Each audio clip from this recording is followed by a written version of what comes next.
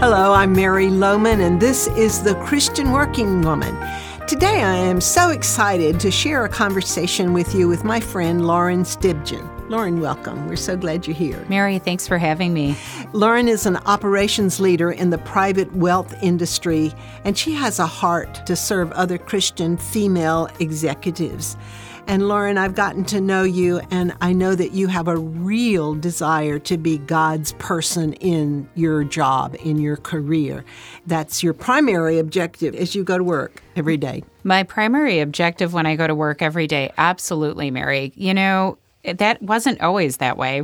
As I've grown up in my career and really been focused on being a leader and executive leadership and all of the things that come along with that, oftentimes I found myself getting tripped up in what I was supposed to be.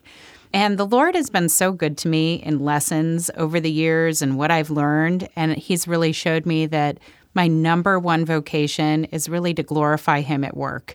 And so I just find joy in my everyday in shining the light of Christ and doing that, especially in light of women in the workplace like you have for many years. I love that you talk about this as a process that you've gone through, because it's true for all of us, isn't it? I mean, we usually start, at least I did and you did, in our career about how high can I go? How much money can I make? How can I get the next promotion? How can I prove I am Superwoman? And you start there, and then as a Christ follower, that has to change. And it does over time.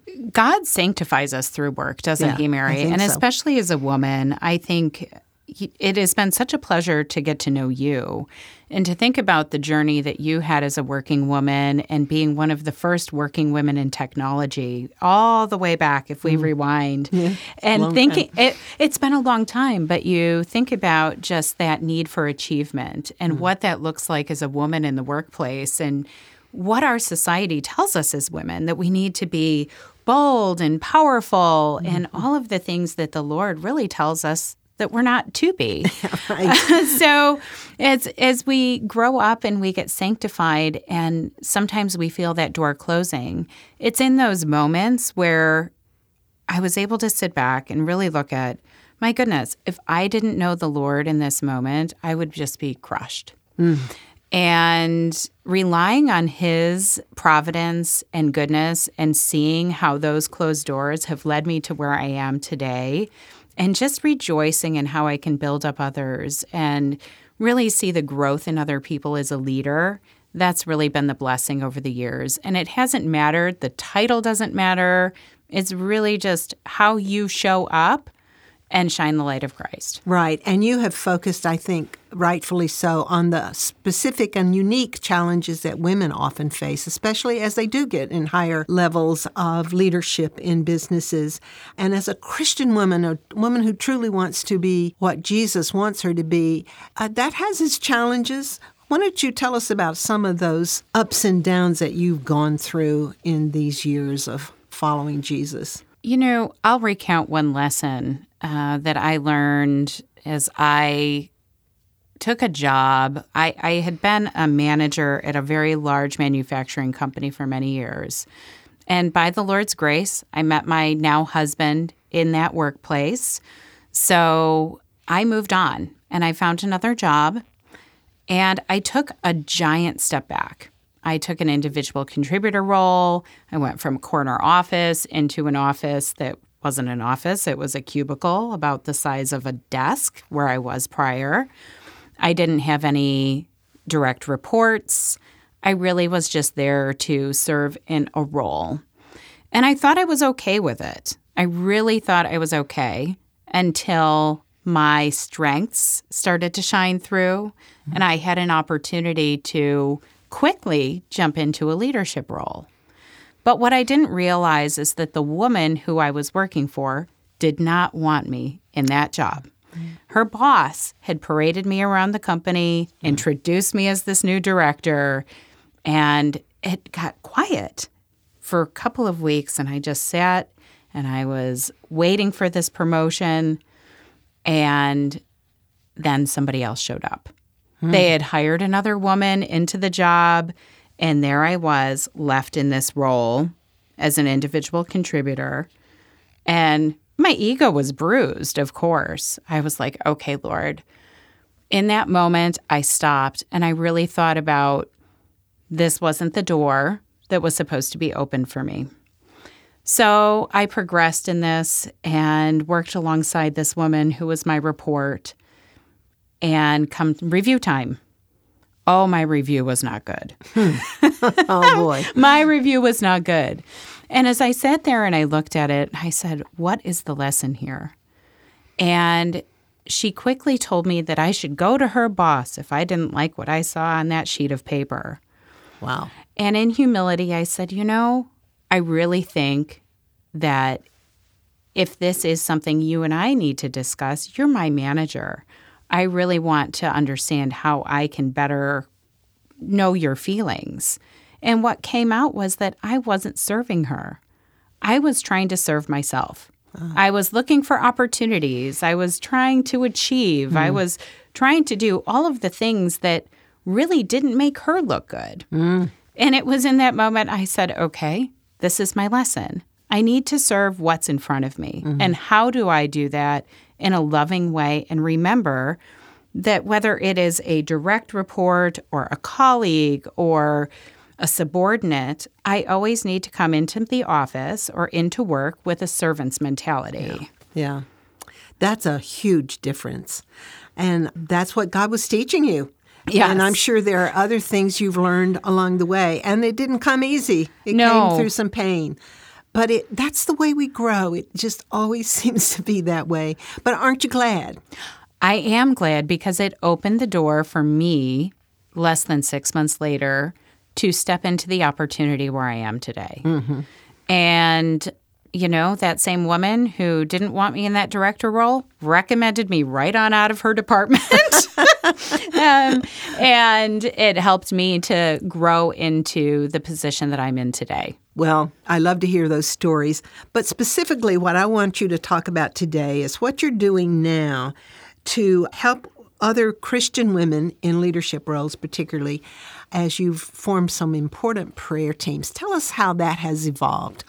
So as a woman in a leadership role, we are often surrounded by men. It is the nature of work in terms of women in leadership. We have sometimes not so diverse teams, and especially in the industry that I'm in, private wealth, it is heavily leaning towards a male-predominant leadership team. And so I joined a secular platform for women's leadership development in the hopes that I would find women that were in my industry that I could share, confidence with, that I could receive development from, and really just grow my network professionally in my professional space.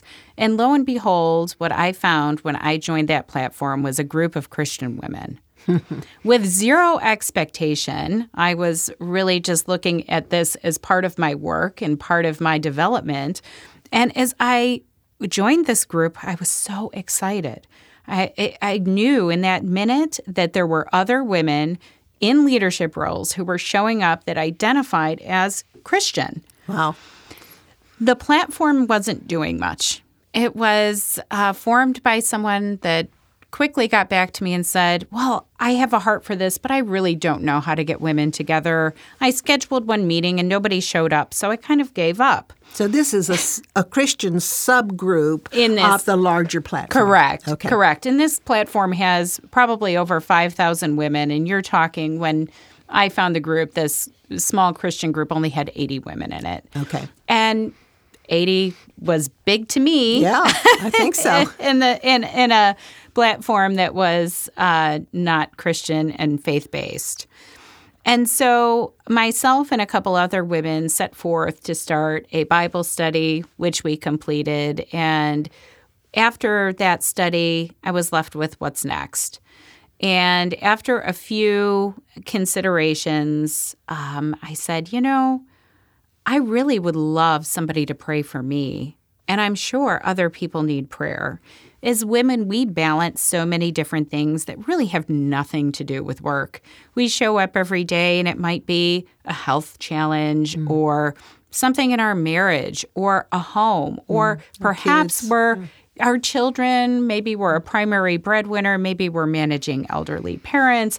There are a number of things that we carry on our backs every day as women, probably a lot different than men do. Mm-hmm. And it's just how God has made us. That's right. Sometimes I would love, there's an old book about men and women called Women Are Spaghetti and Men Are Like Waffles. and I always giggle because if you think of a waffle, it's these little square compartments all together. And gentlemen tend to traverse between the little squares, but us ladies are like a bowl of spaghetti and everything just crosses over and just this big bowl. And we can't but help carrying those things. Yeah. And so I said, okay, I'm going to schedule a prayer meeting. And if no one shows up, that's okay. If one woman shows up, great. You do this on Zoom. And I do this via Zoom. And what has been born is a very healthy community of women who get together and pray every week. And the beauty of this is not only do we pray, but we praise. And we've seen miracles. I had a woman praying for her niece and this sweet baby. We were so joyful when her niece, we found out she was pregnant. And they had had trouble with fertility. And then a couple months later, there was an urgent request. This poor young woman was being told that the baby, the fetus, was not viable. So myself and a couple of other women were around this issue in prayer and just praying for a miracle.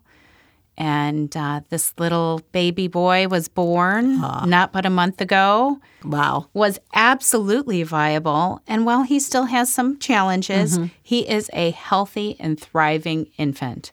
And I believe in the power of prayer. Oh, absolutely. It's just such a blessing to see that, to see women that take off anger.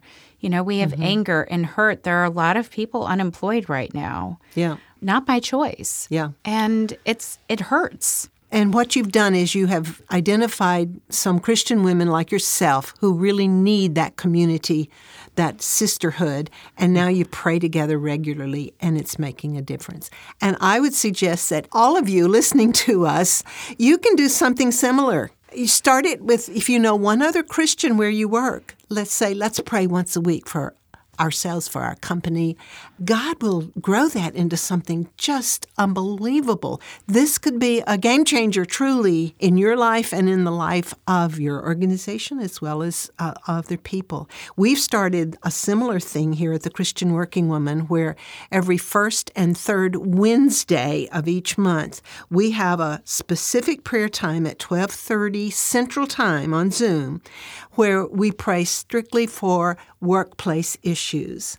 And we've been doing this now a couple of months, and it's amazing. There's a woman in California that we've been praying for, and she was in a really tough job situation. God has opened the door. She has a new place to work. We've all just rejoicing over that. Praise. And this is the kind of thing that can really make a difference in your life. So I know you would challenge the women listening to us today. Take this as a challenge. You can do it. They can do it. And if you don't have a prayer community, I encourage you to come to the christianworkingwoman.org, find the bi-monthly prayer call and join. Yep. If you need that community, this is a place for it. It is, and it's easy to do. Just go to our website, and you'll see where you can just get the link to join us. Every first and third Wednesday. Thank you so much, Lauren, for being with us today. I could chat with you forever. I know, we could keep going. Keep going. But we challenge you now to start your own prayer group. Thank you for listening today to The Christian Working Woman.